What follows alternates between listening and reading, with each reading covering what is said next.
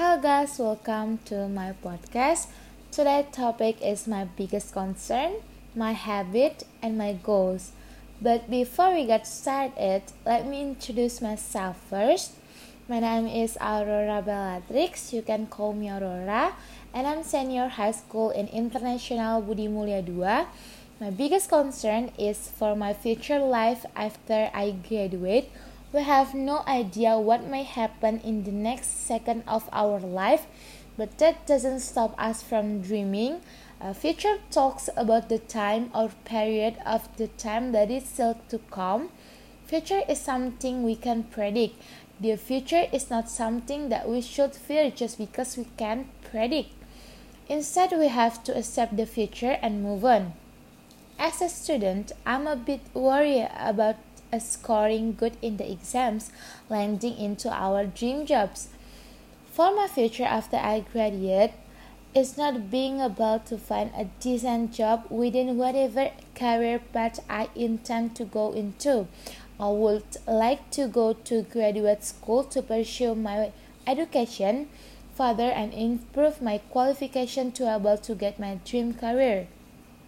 To reach my goal, I have to aim high, plan well, and work hard to reach the dream career.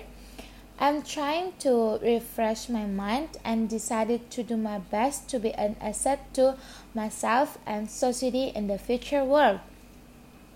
Management time is also one of my biggest concerns. I have to learn how to manage time even more effectively than already I am. I find it difficult to divide my time between socializing and studying, so I need to make a plan where I can have more time to study, no more procrastinating, and not feel exhausted. Next, we are going to be talking about my habit. Habit may be good or bad. One of my habits is I can say I'm an independent person because I always do it for myself and I don't depend by others. Other than a good habit, I also have a bad habit of them being I am an accurate person because I always do it on time in a hurry. Lastly, talking about my goals, I have my own goals, one of them being more focused on school, going to my dream university, and most importantly, just being the best for myself and my family. And the last about my reaction after watch this video is confused as to not waste our time, and it's a wake-up call.